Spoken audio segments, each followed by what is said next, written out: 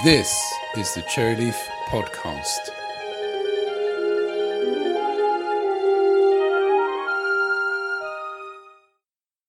So should we get started? Why, sure. So you are the first ever person to be interviewed for a second time on the Cherryleaf Podcast. Normally we ask people to introduce themselves, but I think as recognition of that, I should introduce you. And it's Mike Hamilton of Madcap. I'm not sure what your official job title is, so you'll need to explain what that is. Oh, my goodness. It has evolved over the years. My title at the moment is the Vice President of Product Evangelism. You're also one of the founders of Madcap back when it started, probably 2003 or 4. Actually, officially, it was March of 2005. One of those dates burned into my brain for history. Well, we started November 2002, so I know it wasn't that long after we started at Cherryleaf. We're in this rather strange situation with lockdown and the coronavirus. I don't know if or how any of those things are affecting you and the Madcap team. I hope everyone's safe and well there. Oh, we're quite well. We're down here in California, San Diego, for those listening who may not know. It was a little bit of a transition initially, but we haven't been as impacted as a lot of companies. We were just, some might call it luck, but we were fairly well positioned. I mean, several years ago, we opened the remote office in Texas. As a company, we were already accustomed to doing a lot of remote participation between different staff members. And I would say probably before this started, even half of our staff was already set with all of the components necessary for doing remote meetings, working from home, all the distance components.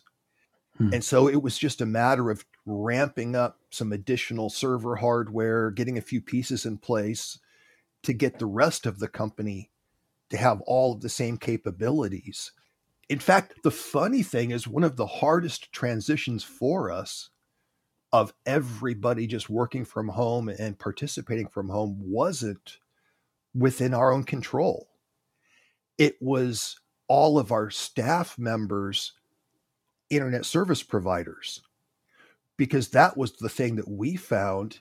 As a company, you can ramp up very quickly, and it even impacted me. Of all things, I was doing a webcast and we were all set. We had, several hundred people online waiting. It came time to start the webcast. All was going brilliantly. And about 7 minutes into the webcast, everything just stopped.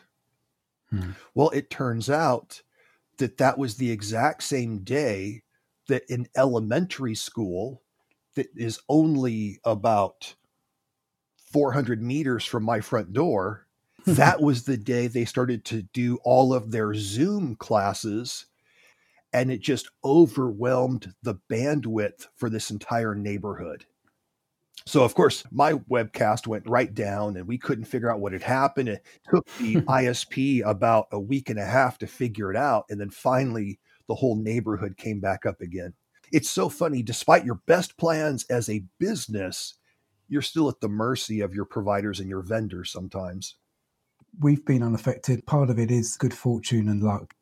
So long may that continue for us and also continue for you and the team at Madcap. In the midst of all this, you've got a new version of Madcap Flare out the door. So it would probably be good to get an understanding of what's new in Flare 2020 and I guess the underlying philosophy of the things that you've decided to implement in this version. Sure. As far as getting it out, again, I don't want to say the timing was good because the timing of a global pandemic is never good. But as far as it impacting our release, everything was code complete long before this happened. The real impact was it was just the tail end of the QA process. And then who it really hit was the marketing team. A lot of the launch plans just kind of went out the window and had to be rethought. But as far as what's in it, the philosophy behind it, it's becoming harder and harder to explain what's new in a release without Mhm. talking about more than one thing now. In fact, maybe that's one of the philosophies that I can point to early on is that Mm. if we were to roll back 5 or 6 years ago, much more of what Madcap provided was very point product centric. Mm. Here's the Flare product, here's what's new. But we're now at a point where if there's something new in Flare, it's probably because there's something new in Central and they're communicating together. Or if Mm. there's something new in Central, it's to facilitate integrating with something else. So it's become much more of kind of an ecosystem rather than just individual products. You should explain what Flare is and what Central is, so people that aren't familiar with the two products. The Flare product is our product for technical communicators, business writers, people who need to produce content that their customers can consume, but with two extra pivot points. One is that content never exists more than once, so the content reuse that's built in. If you have a Mhm. common phrase that needs to be inserted into 1,000 locations, danger, that Mm. danger statement would only exist once, but then all the way up to, well, we have the same safety chapter, and that safety chapter Mm. needs to be chapter 2 in every manual. Well, again, you would only write that chapter once, and it could then be included by reference into every manual. So that's kind of the first component. The second component is the multi-channel component. So not only do you write it and maintain it in one place, but now it can be published to PDF, to Word, to responsive HTML5 running in the web browser, to ebooks, to about a dozen or more different output formats. So the Mm. idea is to let a professional author just be as efficient as possible and let the software pick up most of the heavy lifting. And then to the second component I mentioned, Madcap Central.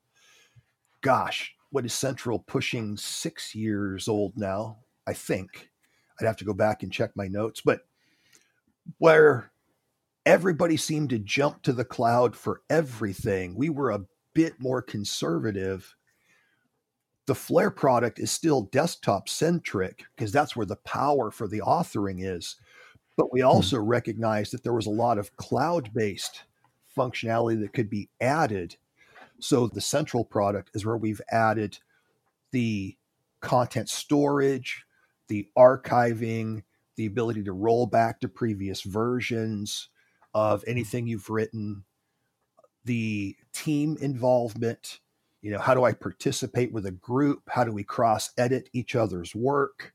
How do we Mm. facilitate a review process, or my reviewers don't have to have any software installed, but it's still XML based content? That's really where we see the cloud having its strength, at least today. It's not so much the full featured editor, but everything that's kind of the ecosystem around that editor. How do we participate with the rest of the people in our team environment?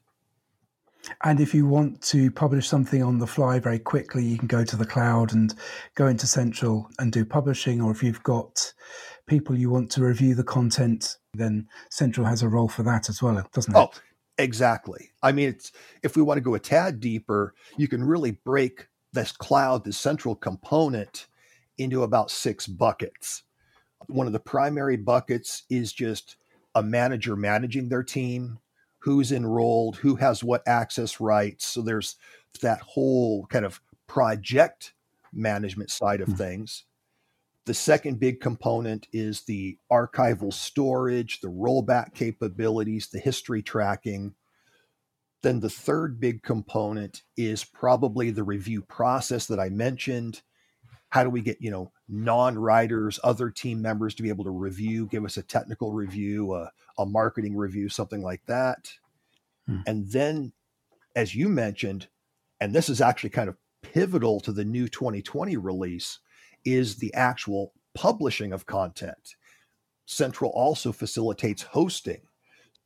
And again, we're a big believer in choice. If you've got a great relationship with your web team and they've already set up a spot for you, we can publish directly to that location using standard FTP.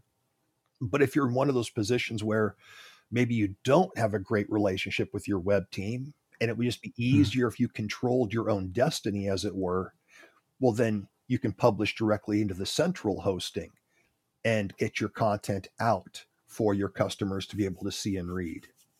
And just added last year, there's also a localization and translation component in Central to help facilitate, getting content localized if necessary. Those are probably the big buckets.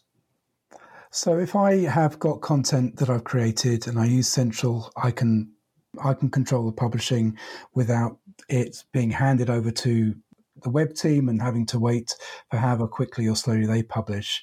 What about content that you don't want publicly findable by Google or publicly accessible? And maybe you're developing customized versions of products for a client. I know the answer to this. I'm feeding you a question I know the answer to. But can you tell me also about this private publishing also? That is probably the big thing on Central for 2020. Up until now, everything that somebody would publish using our cloud product, it was publicly facing. We now have the option that it can be private. Okay, it is public facing, but it requires a password to access, or it could even be internal facing now, meaning, okay, we're just going to use this as a staging server for our own staff. And then for the outside world customers, then we'll continue pushing it up to the web team and the spot they've given us on our official server. So there's multiple ways it can be set up. One of the things we had to do with 2020 was think less like Flare and think more like a traditional webmaster and re-architect Central a bit. So where Central used to receive outputs, since that's what they're called in Flare, well, now we've rethought that to now there's a component in Central where you can establish sites, and then sites are derived from an output in Flare. It's just kind of a one more level of association. But that made the Central interface easier to use. If you're trying to manage, a dozen different sites, well, now there's a single panel where you can do that. That's a core change with Central, because now you can just use it like a public ISP that just, hey, I've got this wonderful page for the entire world to see, or it can be locked down to a specific audience. So that's Central. In terms of Flare, what's new with Madcap Flare? Again, the ability to push to those private sites. So that was kind of one of those bi-directional things that impacted both products. One of my favorites, though, and this has kind of become my most recent passion, is we've added, 2-3 years ago now, we added the micro content editing capabilities to Flare. Well, that has now been stretched out, and I'm going to go way old school, kind of geeky here, deep, tech authoring. One of the things that we've done is if we've reintegrated micro content, a new concept, into a much older concept, context sensitive help. One of the big challenges, and again, I'm going to let my old geek flag fly here for a minute. Way, way back when we were all doing WinHelp, everybody loved doing field level help. It was convenient. It was nice. And then when Microsoft had us all transition over to the compiled Microsoft HTML help, everybody kind of transitioned to page level help. Not because it was better. It was just 1,000 times easier to implement than field level help used to be. It's like in WinHelp, WinHelp was designed to do field level, whereas the Microsoft HTML help was designed to do page level, because that's the direction Microsoft was going. So field level kind of fell by the wayside. Well, that was one of the neat things we've always wanted to do with micro content. When we first saw that, having the history we have, it's like, oh my gosh, That's like the reinvention of field level help. So it's now been integrated back into our context sensitive editor. So now you can write full topics if you want to do page level help, or you can write micro content, and that can be added back to topic IDs and map numbers, all the traditional mapping for field level help.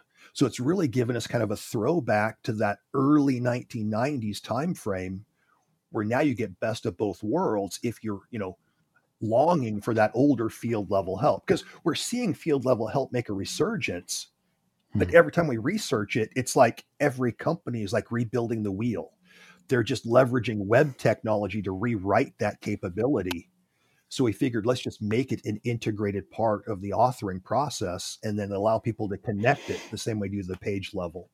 I'm getting long-winded again here. I mean, this is actually something I picked up on when I saw the information on the latest version. That was the bit that really picked up on me, because we've got to a situation where we still have help, web-based help, and even printed manuals. But we've seen this help move into the interface, which tends to be done by developers and tends to be often hard-coded into the application, and often is managed by people having these horrendously large spreadsheets.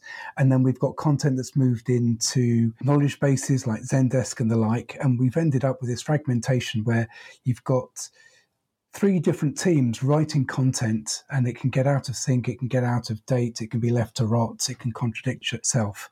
And there hasn't been a tool outside of the application itself, really, that's designed to manage that helping the user interface and deal with the complexity of content appearing in more than one screen and different languages and the like. And it does seem that that's a feature within Flare to solve that particular problem. I don't know if that's something explicitly you've aimed for. It did strike me that that's what it's solving.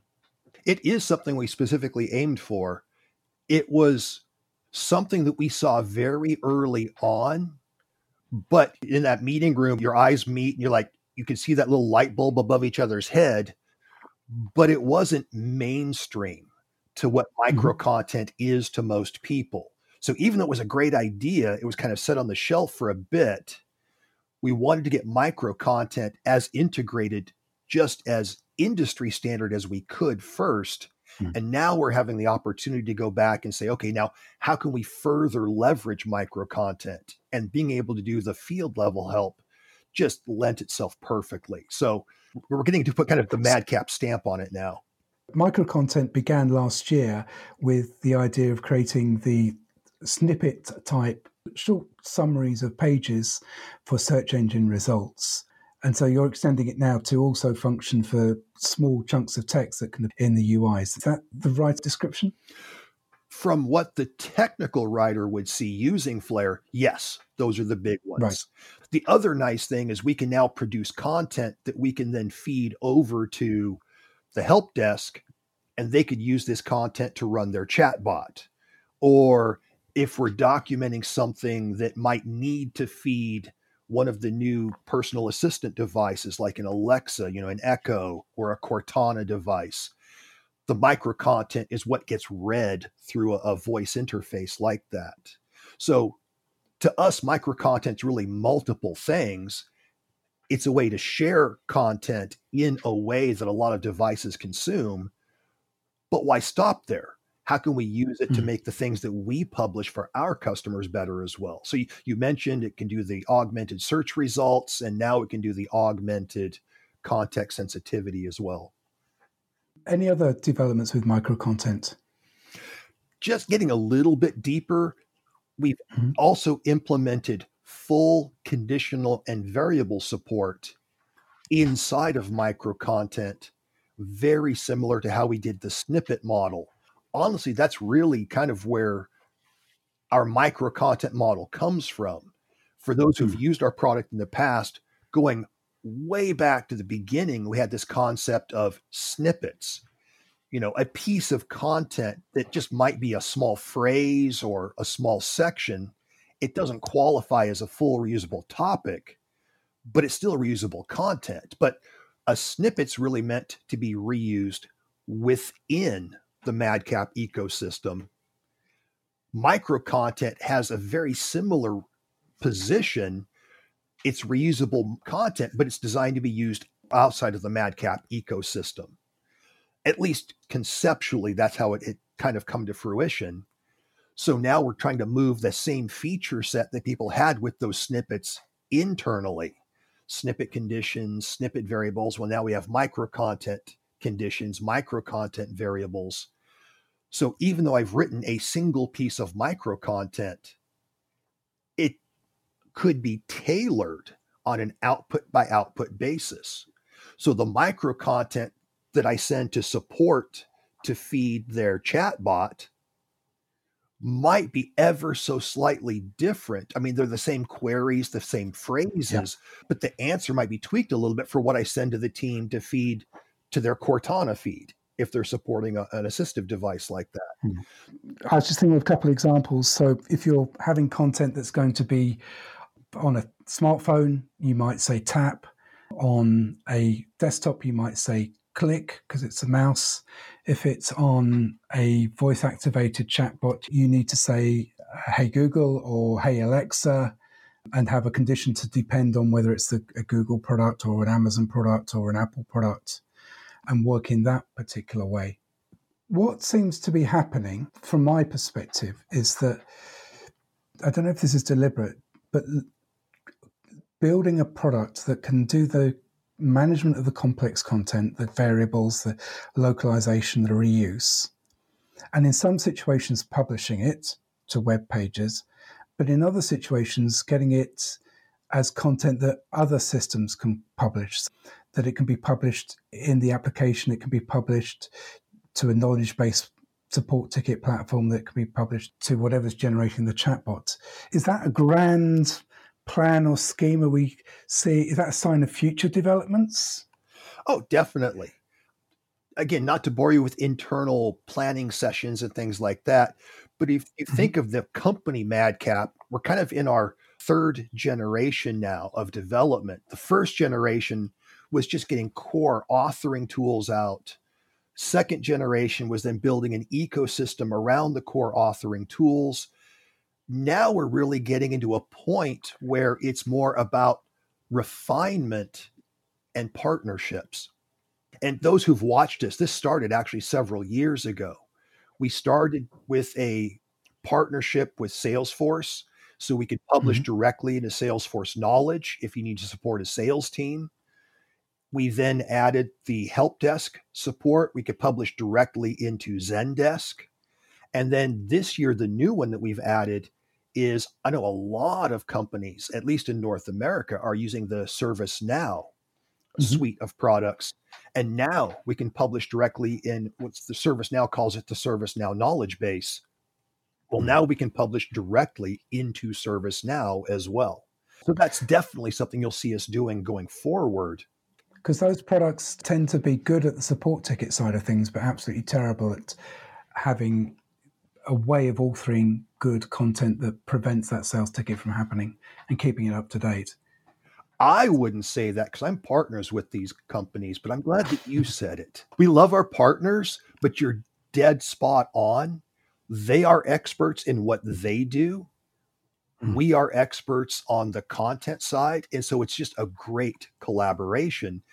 We can now give somebody inside the company the tools to do proper content and yet publish into that existing ecosystem.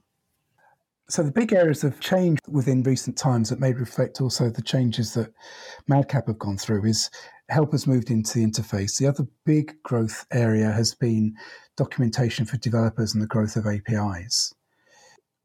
What has Madcap done in terms of being a candidate as a tool that you could use for generating content aimed at developers and those documenting APIs?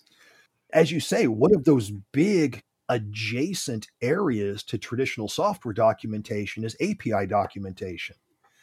And we've had people just clamoring at us to do more in that regard. So another big thing this year is if you need to document code, there's a brand new code snippets functionality so that when you are saying to your customer, okay, look, we've got this cool bit of code. Here's what Well, now you can actually take that chunk of code, that code snippet, drop it into our interface, and we're not going to do something silly like convert it to text. It will stay as proper code. And I'd have to actually go count. I want to say it's somewhere like 18 or 20 different code variants that our editor understands. So all the big ones, your VB, your C++, C#, Java, JavaScript, CSS, Python, Markdown, PHP. Yeah. I'm sure the list is longer than that. Yeah. So you drop in this code snippet. Quite often it will auto-detect and automatically choose, oh, we know that language, it's this.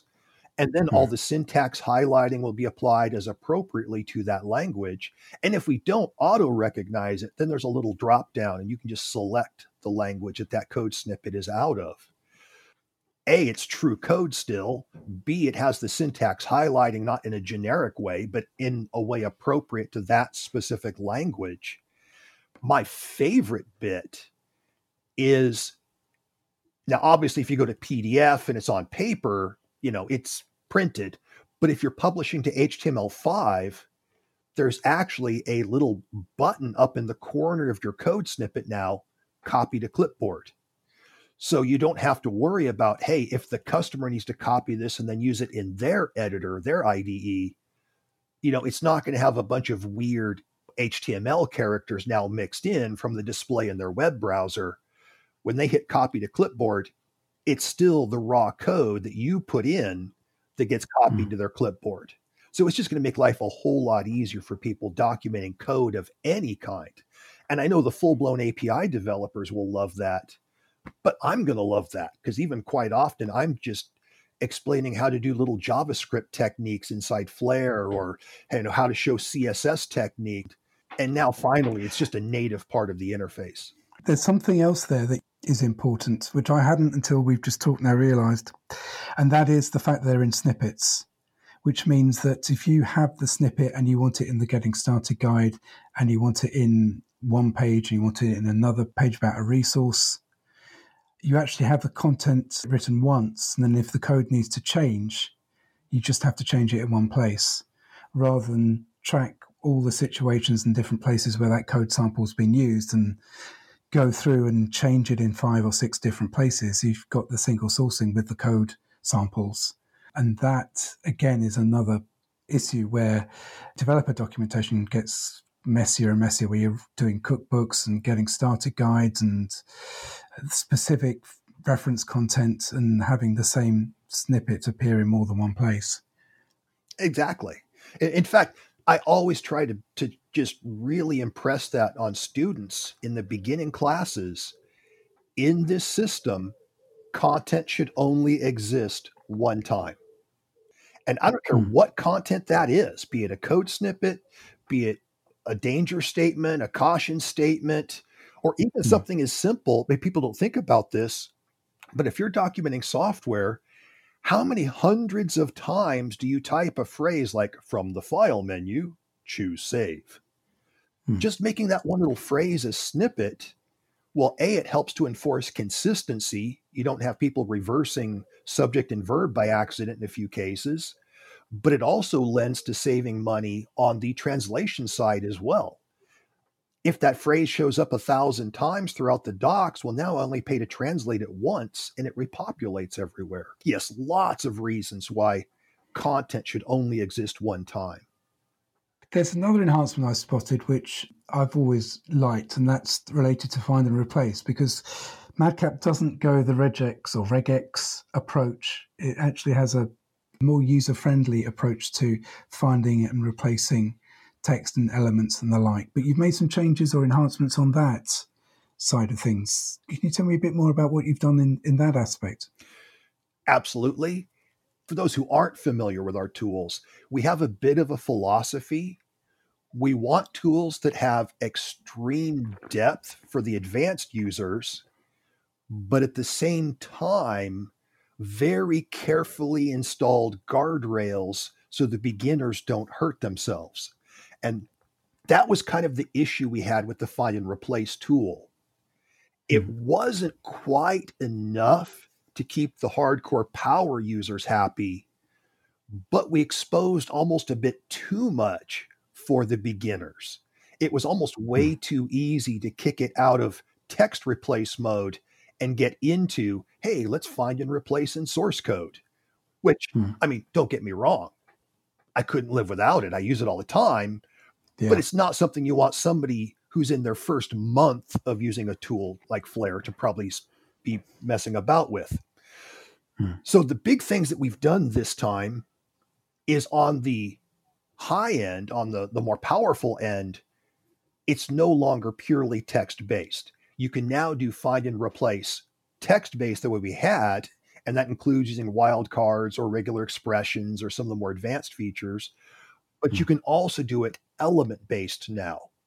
So if you have to replace all elements of a given class name project-wide, it's just way easier to do it on an element-based basis than basically to write a regular expression trying to do that for you the way we used to. And it's literally a whole new tab in that find and replace interface. It just gives you a whole new facet on how to do find and replace for the advanced users. But because that's a bit scary and we wanted to hide it from the beginners, it is on a separate tab that you have to actively go and open. It always opens to the basic text interface. And then even in the basic text interface of find and replace, some of the more advanced options have now been collapsed behind an options arrow or an options link. So that way a beginner just doesn't even see those advanced options. A beginner can't do a wildcard find and replace or a regular expression find and replace. That's or search and replace in source code. Those options are now hidden away. Again, I'm getting long-winded, but in traditional madcap software fashion, we didn't want to just keep adding bells and whistles for the advanced user. We had another look at, if we're going to touch this module, how do we make it even more beginner friendly? Because right now it's kind of in the middle, and we hopefully made it better for both ends this way. Did that make any sense at all? Yes. That's a situation where it's always good to do a backup before you did it. Oh, absolutely. If somebody's never used Flare and they wanted to have an explore of it, how do you let people to try before they buy these days? We have 30-day trials of all of our software that's available. Each one has kind of a different wrinkle in how you can use it for 30 days, do all of your testing, but we try to keep people from using it in a production environment.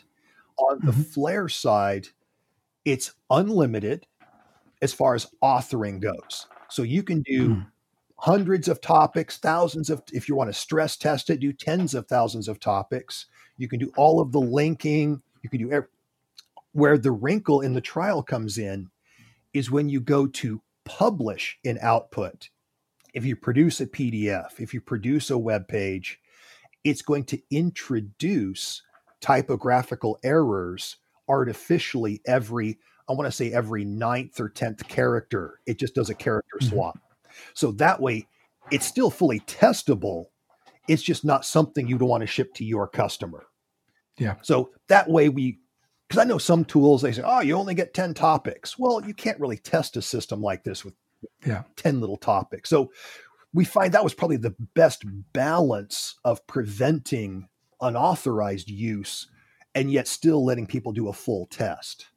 I believe if you do a 30-day trial of Central, it will limit how many people you can enroll in your test environment. And I believe they may have changed it for 2020. I hope I'm not misspeaking, but I believe anything you try to publish to a site would be watermarked during the trial period as well. I believe those are the two big ones on Central. And what happens after 30 days with Flare? The nice thing is at any point in that 30 days, if you decide to make a purchase, you don't have to uninstall. You just get a serial number, you plug that into your copy of Flare, and that scrambling of outputs goes away. We do not recommend doing production level work in a trial officially.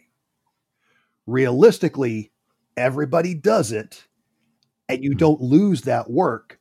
When you put in your serial number, it just turns off that scrambling of the output and it becomes a fully functional copy of Flare. And any work you've done during that 30-day trial is now still functional. Yeah. So you can do it, but you wouldn't necessarily recommend it. Exactly. So I think that's a good summary of what the major changes there are. I don't think there's anything else is there anything else that needs to be mentioned about what's new in Flare or Central? I think the only other new thing, and this is only going to impact just a few of us that are kind of the hardcore editors, and this is really more on the policy and procedure side. But if you're in the Flare editor and you're documenting topics that tend to be overly long, it used to require a ton of scrolling if you were cross-editing different areas. But now you can actually expand or collapse in the editor just based on heading levels if you want. So maybe I've got a big, long procedure. It contains 9 heading 2s, and each heading 2 is like 12 paragraphs. Well, now I can collapse it up almost outline style. So when I first open it, I just see, okay, here are my 9 heading 2s. I want to drill into that heading 2 there. You click a little triangle next to it, and its content drops down. Now, this has no impact on what the customer sees when it gets published. It can just make the authoring a bit more convenient if you're getting outside of the software doc world and just more into that business publishing world where topics tend to be a bit longer. Yeah, I've just spotted something else on the webpage for that, which relates to policies and procedures. And you've got a new import wizard, I just noticed, for importing Word files. We're getting to that age where we're going back and we're kind of reworking modules that already existed. And once you open that box, well, if we're going to that effort, what else can we do? So what really started this is something that happened last year. We've improved the drag and drop capability. So traditionally, to get a Microsoft Word document into the Flare environment, you had to go through an import process. With lots of stages, yes. Yes. And so now we've tried to simplify that for the beginning users. If you have that Word document on your desktop as a little icon, you can literally just drag that over and drop that in the Content Explorer window in Flare now, and that will kick off the import wizard. So that shortcuts about 6 steps you would have had to do by hand earlier. But to do that, we had to crack open that particular code area. Once it was open, it's like, hey, as long as we're here, what else can we do? So that whole Word import process was refactored, one, to make the interface easier to use. Instead of, what was it, like 12 different tabs, it's down to 4 now. A lot of things were consolidated, but in a very intelligent way. So it's also easier now to remap styling during an import. Maybe they hand you a Word doc and you look at it and you say, is this your look and feel? Oh, no. We went through a rebrand last year and that's an old version. Well, now during the import, it's much easier to just ignore the presentation styling of what few styles they may have used, but remap the named styles to a completely new style sheet. I mean, that's always kind of been in there. It's just more robust and easier to implement now. So the drag and drop just made it much easier for the beginners. Again, for the more advanced users, that refactored interface allows for much more style remapping at the same time. It can be quite a challenge sometimes getting Word documents into Flare or any other application. Okay, thank you for the update on Flare. There's quite a lot there. And the easiest way to look at it is go to the madcapsoftware.com website. The product page, anybody can download the trial if they want to.